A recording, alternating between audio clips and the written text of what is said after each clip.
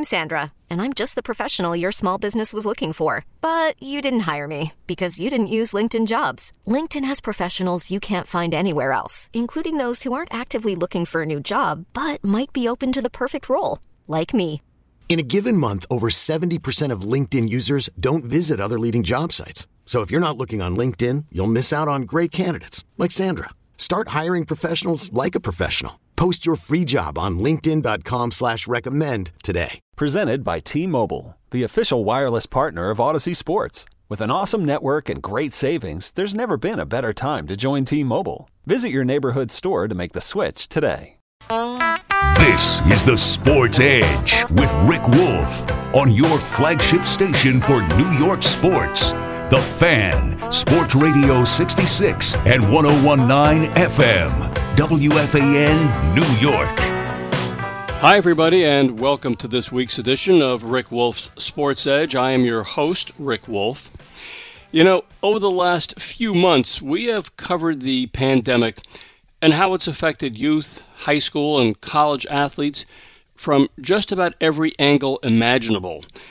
But it suddenly dawned upon me that even though we have spoken with lawyers, coaches, educators, athletic directors, and even a number of the athletes themselves, we really haven't spoken to a medical expert who has been on the front lines in the battle of treating patients with COVID. And, you know, I felt compelled to do this morning because of a recent article I read in the New York Times about how some top collegiate and pro athletes were concerned about their heart health due to COVID. Now, we all know about the underlying health issues when it comes to coronavirus and how that makes individuals more susceptible to being infected. And worries about a heart disease called myocarditis have surfaced recently, and when I read about this, I immediately decided to reach out to Dr. Franklin Zimmerman, one of the top cardiologists in the country, and someone who is well aware of the relationship between athletics and health. And I should introduce Dr. Zimmerman. He's a senior attending cardiologist and director of cardiac rehabilitation at Phelps Memorial Hospital, Northwell Health in Sleepy Hollow, New York, in Westchester County. And Dr. Zimmerman, good morning. Good morning, Rick. Thanks for having me on the show. Well, thank you. Let's start with your own personal experience during the pandemic. I understand that you were in the trenches, in the front lines, in the hospital treating patients. And what was that like? Well, I think it's pretty similar to just about what every healthcare professional would say in the region. We had a rough couple of months in March and April, and I have to give my extraordinary praise to the true frontline providers, the emergency room physicians, the hospitalists, the intensivists. We were all in it together, the nursing staff, EMTs. Let's not forget our first responders, of course, our police officers, EMTs, and firefighters, and they did an extraordinary job. What I think which was interesting throughout this is the cooperation of everybody on this treating this crisis. That was really truly gratifying, and because it was really, really rough there for a couple of months. We did see we have a community hospital in Phelps, but to sort of give you an example, we have a 12-bed ICU, and we eventually peaked at between 30 and 40 ventilated patients. So we obviously had to really make some tremendous changes. Northwell did have a tremendous surge plan in place, and we cooperated with our other sister hospitals, and we were actually able to take some patients from New York City and Rockland, from all over the region. So it was really, really an example of medical cooperation. And is this, I mean, all these stories, these horror stories we've heard about the difficulties in getting equipment and things like that, that was all true? You went through the same thing? Well, Thankfully, because we saw, Northwell saw this coming in our hospitals, we were able to have enough on hand. Now, they were in short supply, so they, frankly, give you an example, we had what was called a mask manager to get our N95 masks to avoid any chance of hoarding. And you would go in, you literally sign your name and be distributed a mask. Thankfully, Rick, we did not run out of PPE. Or any material like that, and we needed them, for sure. We needed them. So we did not. They were in short supply, Rick, but we never ran out. Okay, let me ask you this. I mean, I have always assumed that COVID was primarily related to respiratory issues and the lungs and not the heart. So as I mentioned a few minutes ago, I was reading about myocarditis. And first of all, what is myocarditis? And why is this a concern? How is this related to COVID infections? Yeah, that's a very good question there. It's, I mean, this sounds like a joke, but it's not. You know, the heart bone is related to the lung bone. So there is a relationship. Just to step back a little bit, yes, we did see cardiac involvement. But to answer your question specifically, first, myocarditis is a specific inflammatory condition of the heart, meaning, itis, inflammation, arthritis, etc. Right. So it is a specific inflammation of the virus of the heart. Now, that is actually quite rare, and that's, I assume that's one of the things you'll like me to speak about. Now, yes. Cardiac involvement is about 20 to 30% cardiac injury in these COVID patients. Any serious infection of the lung, and these patients, remember, these are hospitalized or ICU patients, they're gravely ill. And we see this in all types of systemic infections, severe pneumonias, that there's some leak of what we call troponin, which is a chemical which is an enzyme and protein that is leaked out of the heart when there is injury. Now, importantly, myocardial injury and myocarditis are two different things. Now, what's that mean?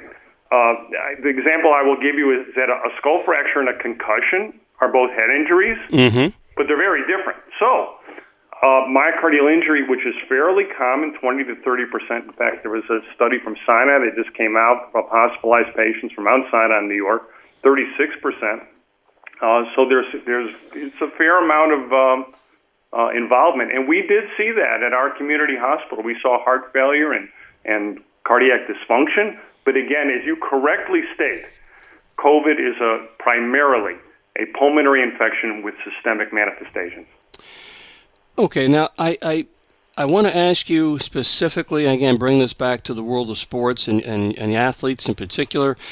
Eduardo Rodriguez, the lefty pitcher for the Boston Red Sox, he came down with COVID over the course of the summer and then was shut down for the entire season because doctors had diagnosed him with myocarditis. And that made some headlines a little bit, but I was wondering, is that just rare? Is it happening? Because Rodriguez had said that doctors had told him that 10 to 20% of all individuals who contract COVID also end up contracting myocarditis. Yeah, I think that's a misstatement there. He did appear to have true myocarditis. I was reading his story. Obviously, I'm not treating him. Yeah. But what he had a fairly severe case of COVID.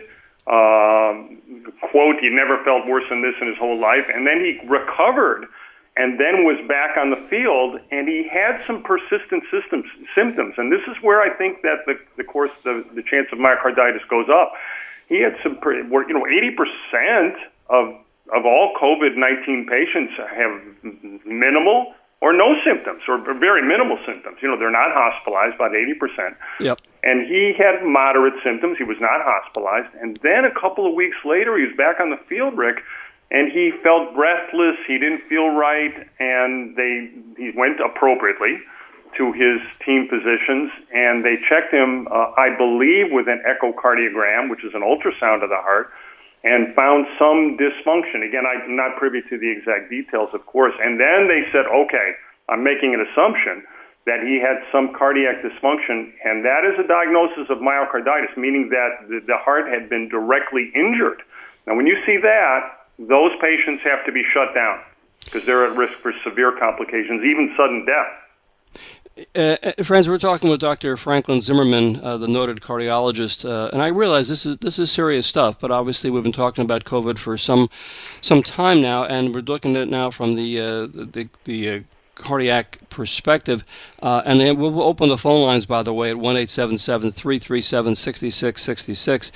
Well, what about myocarditis? I mean, what is the prognosis? Do people get better from this? How serious is this? Yes, yes, it can be very serious. You can have severe, and other viral illnesses do this, you can have severe dysfunction leading to the need for heart transplantation. Now, thankfully, that is extremely rare because viruses are ubiquitous in our environment where we get infected with viruses all the time. But thankfully, that is very rare. Now, he should make a complete recovery. Now, your question to whether what treatments are involved, that's difficult because we do not have specific treatments. For example, antibiotics against an infection that we have. We don't have powerful antiviral agents to say, okay, we're going to wipe out this infection and it's done, and then the heart will recover. So the treatment is supportive and allows the heart to try to recover. And supportive means treating any heart failure. Not all patients with myocarditis, which again is the inflammation, have true congestive heart failure from that heart dysfunction. So you treat that and give it time so the heart can recover. And that's why these patients are shut down 3 to 6 months, because if they do get myocarditis, premature return to sports can be with lethal consequences because the heart is irritable. We do see cardiac arrhythmias, meaning irregular heartbeats.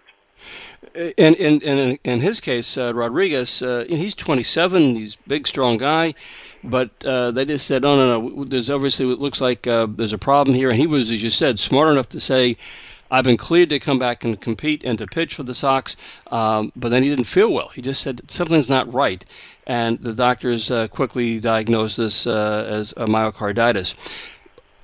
What about younger people? He's 27, and we've heard over and over and over again that primarily the kids, high school kids, teenagers, kids that are college athletes in their early 20s, they may be asymptomatic even though they have COVID. What about, how concerned should parents, coaches, educators be in a situation where these kids are out competing and they may knowingly have concerns with their heart, with myocarditis? I think the risk to a young person of cardiac involvement is extremely low, but that's not really the point. The point is the risk of infection is high, and we're seeing that across the country in kids going back to college, et cetera. Mm-hmm. That's where, and this is a moving target. Look what's going on across the country of kids going back to school. And I was actually speaking to my brother-in-law is a professor at North Carolina, and he was where they're actually at this point still playing ball. And he was he told me his experience is that the undergrads came back. They had a separate dorm for COVID-positive students and a separate dorm to isolate their contacts. Well, in very short order, the contacts were overwhelmed. To summarize that point is that the risk of severe disease for a young person in COVID-19 is extremely low. Not zero. Look what we saw in the children, the Kawasaki's like situation just a month or so ago, which was devastating. But the risk of asymptomatic or minimally symptomatic infection, that's high. And remember, this is math. You get one infection infecting 2 to 3 other people. Well, you start doubling the rate of infection. Look exactly what we went through, and this thing explodes across the country. So infection rate in young people high, asymptomatic, and remember, they are going to transmit it to their older, whether it's coaches or teachers or other members of their family. That's the real risk there, for the young people. So we got to take this seriously. And just to echo what you just said, you didn't say maybe or they possibly. You said they're going to transmit this disease to older people. I mean, as somebody who is obviously a cardiologist who does this every day and knows this turf so well.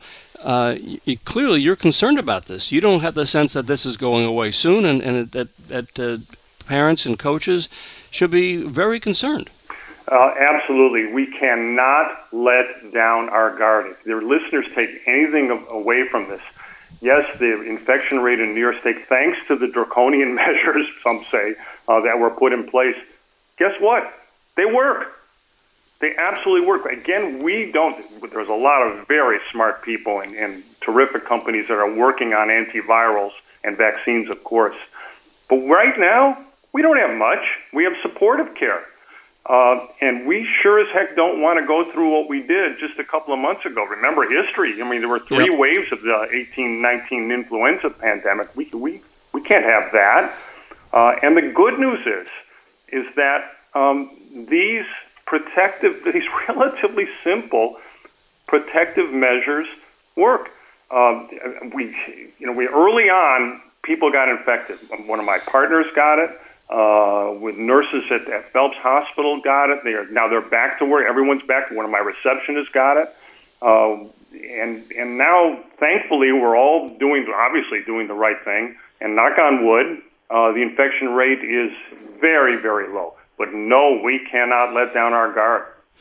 We're talking this morning with Dr. Franklin Zimmerman, cardiologist at Phelps Hospital in Westchester County. And I do want to talk a little bit about, obviously, what happened 100 years ago with the Spanish flu pandemic, because there are some parallels there. And, of course, we will take calls at 1-877-337-6666. Let me take a timeout. When I return, we'll go right to the calls. Stay with me. Back here on the Sports Edge, we're talking this morning with noted cardiologist Dr. Franklin Zimmerman about heart risks to athletes, obviously at all ages, but we're going to focus a bit here on high school and college athletes when it comes to COVID and heart concerns. And we're going to take your calls, of course, at 1-877-337-6666. Let's start off with Rob over in Lake Success. Hey, Rob, good morning. You're on the Fan.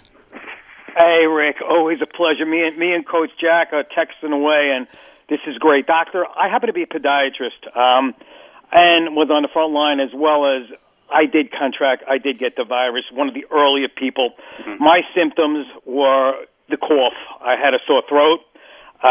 Initially, I had a low-grade fever, and I thought it was the flu. Got checked for the flu. It came up negative, and just had this wacky, dry cough, which lasted for 2 weeks, and I'm almost 60 years old. But the thing that made me a little different, that I always overcame it so quickly, was I'm a distance runner. And I actually trained, once the fever broke, I trained through it, and I think that helped me get through the virus. I'm doing great. The only thing I will say is, on your end, atrial fibrillation, which is something as distance runners we can get, and kids as well as athletes can maybe possibly have to look into that. Is this something that the kids should be aware of as well? You know, if they do contract it, I know everybody talks about the kids. You know, it can not be as bad or more of a benign disease, but a lot of kids are getting sick. On your end, is this something you're concerned with, that the young ones can get this condition from the virus? Yeah, that's a good question. By the way, I'm glad you're feeling better. Thank goodness. I'm doing great. I mean, I'm going out for a run after Rick's show is over, but I always have to tune in, you know. But anyway. Good for you. I'm sure you take good care of your feet there. Yeah, running in good shoes. But all kidding aside, you are correct. We saw a lot of atrial fibrillation, but it wasn't in the young people, Doctor. We saw atrial fibrillation in the patients, you know, again, the joke, the heart bone's connected to the lung bone. So when any time there's an acute pulmonary illness, the heart, of course, is irritable, and we saw a lot of atrial fibrillation. Now, you also bring up another point, which is a different topic, that yes, athletes, long-distance runners, atrial fibrillation is quite common. A number of NBA basketball players have atrial fibrillation. The number of pro baseball players, but yes, the distance sports. That's a subject regarding cardiac remodeling in athletics. But you are absolutely correct. We saw a lot of arrhythmias. Now, whether that was a manifestation of specific cardiac injury or was it related to the general lack of oxygen from the pulmonary infection, we don't know. One last question I want to ask you, for going with me as well as other athletes that are going to potentially get this virus, because it's just still out there and people are not taking it, I think, across the country serious. We are in New York. The fact that I had this, I'm wondering, potentially fibrosis of the lungs. Okay, now I don't really feel it when I finished. After the illness passed, I was having some blood in my sputum, and I was concerned about that. And I know runners can get that, but I don't usually get that. Okay, is this something? Are you finding fibrosis in the lungs as well on some of these elderly patients? And should the kids be aware and take this much more seriously? Yeah, that is one of the concerns. But that it really wasn't our most ill patients. When you look at the CT scans, they were a mess. I mean, thank goodness you didn't have that, but because you weren't sick enough, thank goodness, and recovered. But in our sickest patients, yes, we are seeing some patients that are having some persistent shortness of breath, and you have to make the assumption that they are going to have some fibrosis. Scar. That was the after the initial inflammation, that there was lung scarring. Now, hopefully, it's not debilitating, but you are correct. We are seeing that. Hey, Rob, the good questions. Not surprisingly, thank you for checking in this morning. It's greatly appreciated. Let's move on. Let's go to Frank in Astoria. Frank, good morning. You're next up on the Fan. Yes, good morning, gentlemen. I would just like to say that I can never prove that I had COVID. It was back in November. I had one of the symptoms, which is I'd never had this in my life. It's the tingling and the paralyzation of your tongue and your mouth. And for the first time in my life, I couldn't taste food. I could only swallow food because I knew I had to eat or else I would get sick. And the fever that curtailed it was severely high. In past years, I would have the flu and my mother would prepare a penicillin formula. But for this time, I decided not to take the penicillin formula. And somehow the fever, which is 100 and 203, dissipated. But it was, I couldn't prove it. It's November of 2019. And the only person, it's not a person, it's a feline. It's a cat friend of my alumnus from high school would jump on my bed and would purr very loudly, like because it's a hermaphrodite cat, would scream and say that, because when cats scream real loud, they're probably indicating that maybe you're going to die, you pass on. We don't know why cats sometimes meow in certain ways, but it was terrible because I've never had those types of symptoms. Frankly, I just want to tell the doctor, high school students, they don't have nurses that can actually, because I came from the Catholic High School Athletic Association. Do they treat in different school environments this a problem in a different way? Because I do know what asymptomatic symptoms are. They carry. I'll just chime in to answer a little bit. It sounds like I'm not a primary care physician, so I won't comment on that. But just to say that what we do know is that the virus was not detected in this. It started in China, Wuhan, China, in December. That is ostensibly the start of it, and it did not arrive in this country till a month or so later. It went to Europe, of course, first. So I have no doubt that you had some form of viral illness, but it was very unlikely that was COVID. Yeah. Frank, thank you for checking in this morning, and I hope that you're feeling better.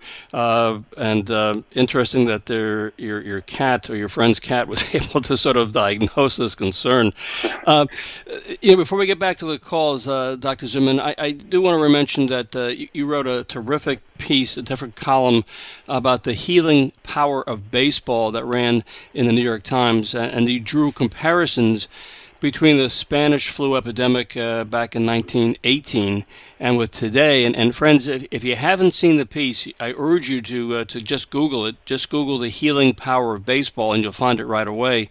But my question, Dr. Zimmerman, is the fact that most people today don't seem to realize or acknowledge the fact that it took not just a few months, but it took 3 years to get through the Spanish flu back then, and that face masks were the main deterrent back then, as they are today, and social distancing. But from what I've read about the Spanish flu back then, and people, particularly in cities like Boston and Philadelphia, where we're especially hit hard, the mayors would come out after a few months and say, well, we finally have basically flattened the curve, and you're free not to wear masks again, and within a month everybody was sick again. What are the lessons lessons can we learn from that? And maybe you said before the break that, social distancing and face masks, maybe these are simple requests. Maybe they're too simple for us to follow. Maybe we just don't take it seriously enough. I think there's two great points there. Even before getting to the history, I want to make, and thank you, I want to make one real easy concept for people to understand. Think of, I love to use analogies because, people, and cliches because they're easy to remember. But thinking about this virus, it depends upon how much virus you're exposed to and for how long. So think about this. It's almost as if you had a can of spray paint. If you're infected, you've got a can of spray paint. And you have someone who's on the other side of your lawn, and you could be spraying all day long, and they're not impossible, but they're unlikely to get sprayed with paint. Now, if you and 10 other people got in an elevator, and you had that spray paint, just about everybody's going to get hit with a lot of that paint. Mm-hmm. So the more time, the closer you are, the more time you spend, the more likely you're going to get it. And if somebody put a mask or a piece of cloth in front of that spray can, well, think about it. This is not a difficult concept. It's less likely you're going to get sprayed with paint. And here's the difference of this analogy, though. You're in that elevator. You don't know who's got the can of spray paint. So when people are thinking, should I wear the mask, should I not? Wear the mask. Try not to get sprayed with paint. Now, part two of your question, so I hope people can take that away a bit, is to think about how to wear their masks and why social distancing works. Now, the analogy, the comparison between 1918 and now is unbelievable. And I would encourage some people, if you have not read the New York Times bestseller, The Great Influenza by John Barry, please do so. Fellow Brown alum, by the way. And also, you went to another college up the road called Harvard, Rick. I know. Yeah. And Skip Desjardins also wrote a terrific book called September 1918: War, Plague, and the World Series, which are great books. But the parallels, the reason I like history a bit, and a buddy of mine, Alan Railsburg, sent me a picture from the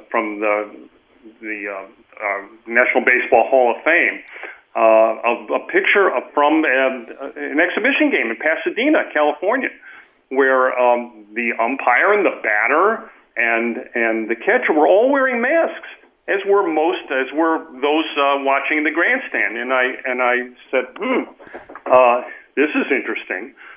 So I investigated, went back and read those books and did some research, and then I sort of made the comparisons. Remember, at the time, back in May, we didn't have any sports at all. And we were in the middle of this lockdown, and frankly, I think it was affecting psychologically. That's some of your expertise, Rick. I know that the people were sort of confined to quarters, and it was affecting not only their physical health, but their mental health. So I made comparisons of how important sports, and baseball in particular, are to the American psyche. And it's not simply just a game. It's important. No question. I think we all feel the same way, and that's why we're so eager to return to a sense of normalcy, to return to the so-called good old days of watching kids go out and compete and play team sports. But yes, we have to do it within the parameters of making sure that we basically corral this virus. I mean, just this past week, a high school athletic director in Utah, he literally stopped a high school football game until everybody in the stands put on a mask, and they had to sit in seats that were at least 6 feet apart. Wow! And I was good for the AD to have the courage to try and protect the fans who didn't seem to think that the rules of safety applied to them. And he was dead serious. He got on the PA and said, "Look, we're going to stop the game right now until everybody you got to put your mask on and you got to sit away from everybody, or we're not going to continue." And they waited until people basically complied. I think we're going to see more of those kind of play stoppages at the high school level as the year begins around here, as schools start playing sports again. But it's just so strange to me, even now, as I walk around where I live and I see kids still playing travel baseball or softball or lacrosse, whatever, soccer, and I don't see any social distancing or masks at all. And it's just like, come on, folks. Do you think somehow you are not susceptible to getting this disease? It's just very, very strange and very frustrating. You couldn't be more right. Again, a cliche. Denial is not just a river in Egypt. Yeah. And people, it doesn't hurt. You can't see the spray paint. It's a silent killer. And again, I tell people, I said, look, again, I'm using a lot of cliches and analogies because I hope people will remember it. They said, if there's a dam that's leaking upstream, I tell people, don't wait until your feet get wet to move to higher ground. It's too late. Yep. It's too late. So start early. And this is, look, here's what's frustrating to me as a physician and as a person. We didn't have a chance to intervene. This thing hit us in March like a ton of bricks. This thing was upon us, and we had to deal with all the consequences. What I don't understand across the country is that other areas of the country saw what we went through in New York and have chosen not to learn the lesson. It's unbelievable. It's just mind-boggling. Like, what were you guys not paying attention? You think this is all a hoax? You think it's made up? It's just nuts. All right, let me take a time out here. We're talking this morning, obviously, about COVID and what parents and coaches and educators should know about this when it comes to kids and sports in particular. We're talking with Dr. Franklin Zimmerman, the noted cardiologist. Let me take a time out. When I return, we'll go back to the calls at 1-877-337-6666. I invite you to check out my website at AskCoachWolf.com. You can follow me on Twitter at #AskCoachWolf. We're talking this morning with Dr. Bud Zimmerman, one of the nation's top cardiologists, about COVID and related issues to one's heart. And friends, if you missed the first part of the show, I would definitely suggest you go back and listen to it. You can go to WFAN.com and listen to the podcast because this is important stuff here, to be sure. And we're taking your calls at 1-877-337-6666. I sort of know the answer to this question, but I need to ask it anyhow before we get back to our callers. Clearly, if you're a sports parent and you're trying to decide right now whether or not you let your kid go back and play at the high school level or modified school level or travel team, Dr. Zimmerman, what would you advise to them? I think that it really depends on the sport. There are the low-risk sports, and these are easy. The golf and tennis, the answer is yes.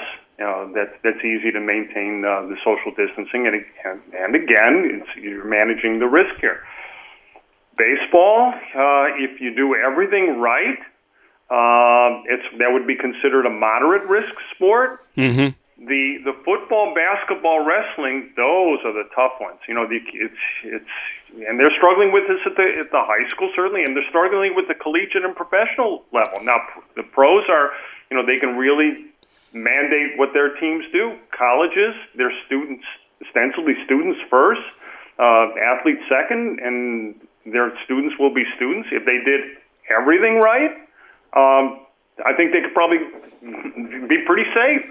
We know with obviously the NBA and the NHL being in a bubble, but they have deep pockets to do that. Right. We're seeing the collegiate, the Big Ten, the Pac-12. They have money too, but they obviously have decided no, we don't take that chance. We're not going to take that risk.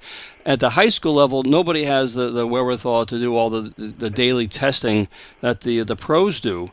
So this is just very curious. And as I said, we see a lot of kids who play travel sports, and I just don't see a lot of mask or social distancing. I just see kids playing sports like it was the good old days. Yeah, I think that's a problem. I really do. And, as much as we want our kids to play sports and have a good time and have a wonderful high school and middle school experience, again, looking back through history, when my father was 17, he was on a troop ship, and people were 18. They were trying to kill him.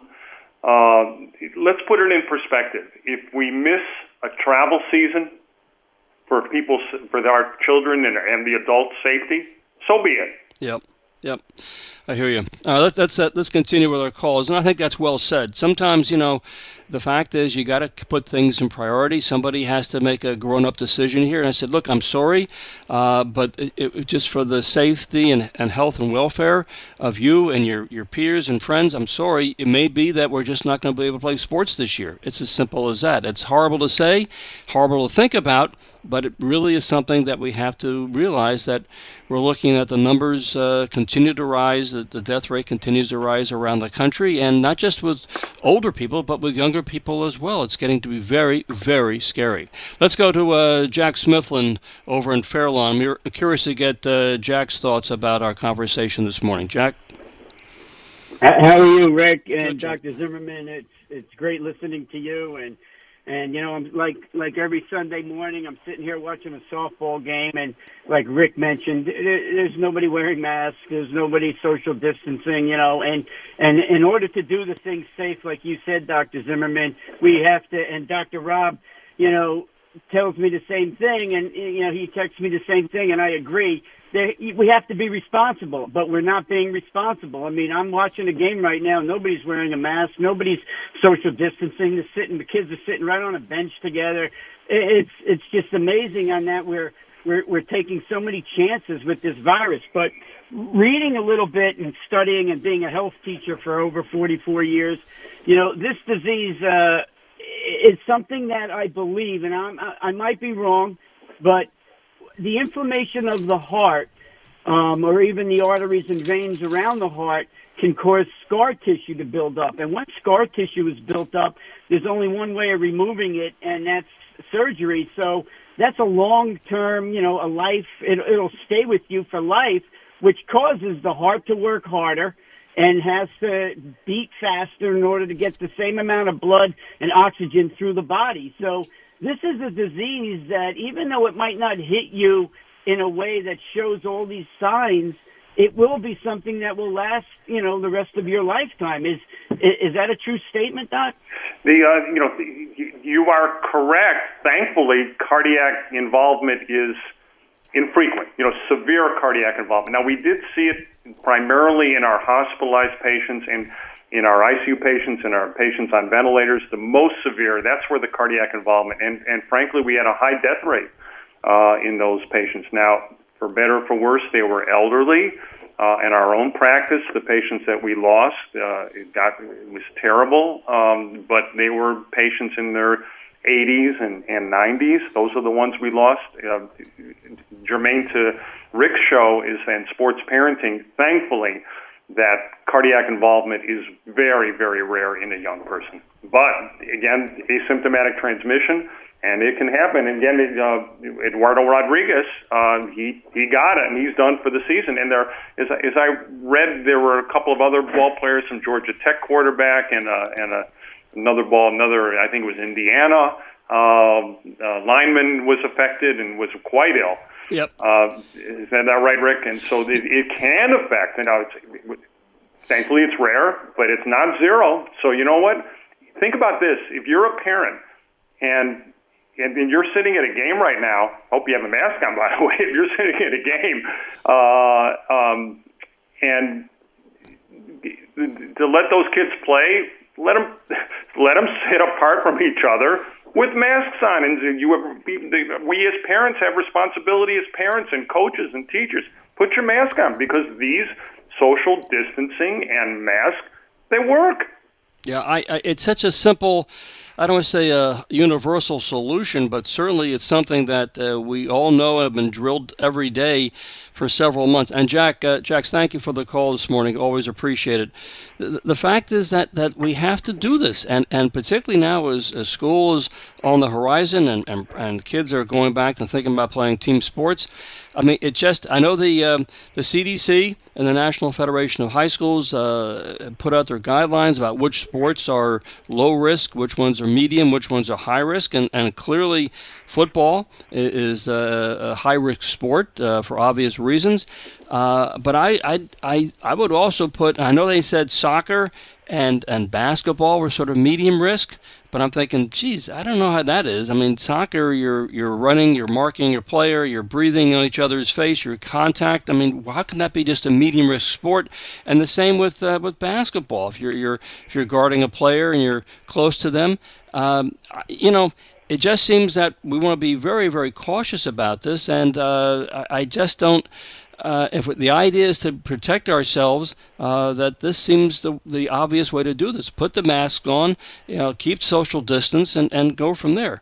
Dr. Zimmerman, what do you think about all this? And absolutely. As we mentioned a few minutes ago, I'm a huge sports fan, and I'd love to watch the game. But if we have to make some adjustments that are painful and nuisances, again, so be it. Going back through history, remember, Rick and you and I were talking a little bit. The 1919 Stanley Cup was not played; it was not completed.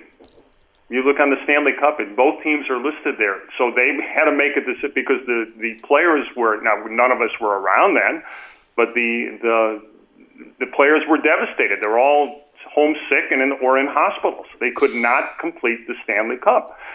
Football games, they played in 18 and 19. They played They played a fraction of the normal schedule. It's just surprising to me that people don't come back to these and say, you understand, this happened before and we had to make sacrifices, and athletes lost perhaps a year of their best athletic prowess because of the Spanish flu. But the good news is that they were able to go back and play a year or two later, and they weren't dead. I mean, that's the reality of it. And we keep hearing Dr. Fauci talk about there might be a spike again come the winter, especially as the flu comes around. I mean, it's just like, friends, let's be realistic here. This may not happen. Nobody wants to be the bearer of bad news, but this is what we're looking at. Let's continue on with our calls. Let's go to Ron up in Connecticut. Hey, Ron, good morning. You're next up on the Fan. Good morning. I don't want to take a lot of time. My question is this. What about wearing gloves when you go to the different gyms and places like that? How does the virus get down on the surface or something, not only through the air, but do you pick it up from not wearing gloves? I'll listen to your comments. Yeah, good question. Thanks, Ron. Doc, what about that? I mean, early on people were saying you had to wear gloves and masks, and now we see that gloves still is suggested, but not as it was before. And then there's always the debate about how long the virus lasts on surfaces and that kind of thing. Yeah, again, not being an expert in this, but I will say this: if you wash your hands, that's fine. I don't wear gloves. Some people do. Some of the docs in our offices do. I do not. But I wash my hands before I see the patient, after I see the patient, many times during when I see the patient. And the way it gets from a surface to your hands is by touching, obviously, and then the way it gets into your respiratory tract is because you touch a mucous membrane. You touch your nose. You touch put your fingers to your mouth somehow, or your eyes.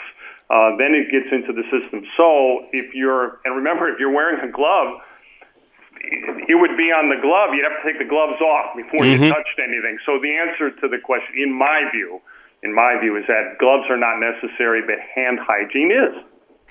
Yeah, and I think, again, we know we've been through this a lot for several months. People are just obviously getting fatigued and weary, but clearly these are essential and important aspects of personal hygiene to protect oneself and basically one's kids as well. I mean, it's as simple as that. We have to be, let's face it, we have to be responsible about this. Otherwise, it's just going to continue on. Let's go quickly to Louis in Lynbrook. Hey, Louis, good morning. You're on the Fan. Hey, Rick. Great speaking with you. Dr. Zimmerman, great show today. The colleges now, I've been coaching college soccer and lacrosse for over 30 years. The colleges now are telling the students to come back to college. Yep. Once they arrive there, now they're telling them to go back home. Yep. And my question is, this is what I believe. I believe everything is a high risk if you don't wear a mask. But my question to you today is this. Should our athletes sit out until a vaccine is available for COVID? What's your opinion? Good question. Thanks, Lou. What do you think, Doctor? Well, that's a public health decision. I think it'd be presumptuous for me to make a broad statement like that because every situation is different. The way those decisions are made is by, again, basing it on the risk of infection. If you've got an extraordinarily low risk in your college, your town or state, and remember, students come from all over, so that's what's a very difficult situation. A local school might be able to make a decision if they could guarantee that the students practice proper social distancing. The problem has been is that the practice has not followed through with the theory. The theory was great that they come back and do everything, and look what we're seeing. So the caller is asking the question, if everybody did everything right, maybe, but here's the facts on the ground. Nobody's doing everything, not nobody, but a large percentage of our students are not doing everything right. So we're paying the consequences. So that's why it's a tough decision. And as we unfortunately we're running out of time here, and friends, we are talking with Dr. Franklin Zimmerman, a senior attending cardiologist, director of cardiac rehabilitation at Phelps Memorial Hospital, Northwell Health in Sleepy Hollow up in Westchester County. So as we wrap this up, I'm just curious, what are your thoughts? What do you see? What's going to happen this fall in terms of sports, kids, and this whole virus? What's your instinct on this? My instinct is that this is going to be this season is going to be one that's unique, unlike any other. And I think things are going to get canceled. I think in small situations it can be very successful. Frankly, we've shown that in New York, and we can beat down this virus if people are doing the right things. I don't think, and this has been a failure of leadership, that it's going to be a big problem across this country for the next number of months. That may change. But I am enthusiastic and encouraged and frankly impressed. Vaccines usually take a long time, but I think we are going to have and probably more, we are going to have more than one vaccine because they're targeting different aspects of the virus. Mm-hmm. We're going to find out which one, and frankly, you say, how could that be? Well, you can think back, the first shingles vaccine was good and the next one was better, so people were getting both. So this is, people should think back, I may need more than one vaccine. I don't know yet whether we're going to need to get a coronavirus vaccine every year. If that's the case, so be it. I'm all in. So I think that, and when people, when they get despondent, I do tell them this. I say, look, humans, we're resilient, and the Black Death in the Middle Ages was followed by the Renaissance. 1919 was followed by the Roaring '20s. We're going to get through this both medically and socially. I have great confidence of that. But that may take the spring. I hear you. Dr. Zimmerman, I just want to personally salute you and thank you for all the difficult and dangerous work you've done to save lives during this pandemic. And, of course, I very much thank you for coming on this morning to share your insights. And, again, I thank you so much. We'll talk to you again real soon. You bet. Always a pleasure, Rick. That is Dr. Franklin Zimmerman. Okay, now, as I wrap up this week, I want to pay tribute to my longtime friend and colleague in the world of sports parenting. Bob Bigelow passed suddenly a few days ago. If you don't know, Bob Bigelow was an all-Ivy, 6'7", sharp-shooting forward at Penn back in the mid-'70s, was a first-round draft choice in the NBA, played several years in the league before retiring and then going back to school for an MBA. And I have to tell you, Bob was always in tip-top physical shape. He looked like he could easily handle himself at the age of 66 in a full-court basketball game. But he was recently diagnosed with some heart issues, and apparently he succumbed to a heart attack this past week. After playing in the NBA and in a great business career, Bob became a passionate advocate when it came to kids and sports. He did thousands of sports parenting presentations over the years. And if you ever heard him and his booming baritone voice, you know how absolutely passionate he was about how we need to confront and change parental perceptions in the world of sports. Along the way, he authored 2 books on the subject, Just Let the Kids Play and Youth Sports, Still Failing Our Kids and How to Really Fix It. They are both wonderful books, and they're very much worth the read. Bob Bigelow is survived by his wife Nancy, the longtime head swimming coach at Tufts University, and their two sons, David and Stephen. I have to tell you, over the years, Bob has been on the Sports Edge many, many times. He was a true pioneer in this field, and his presence will be missed, seriously missed. He's just a tremendous loss to us all. Okay, that's going to do it for me in this edition of the Sports Edge this morning. My thanks to Ed Arzuman. Please stick around for Ed Randall. He is up next, and I'll see you next week right here on the Sports Edge.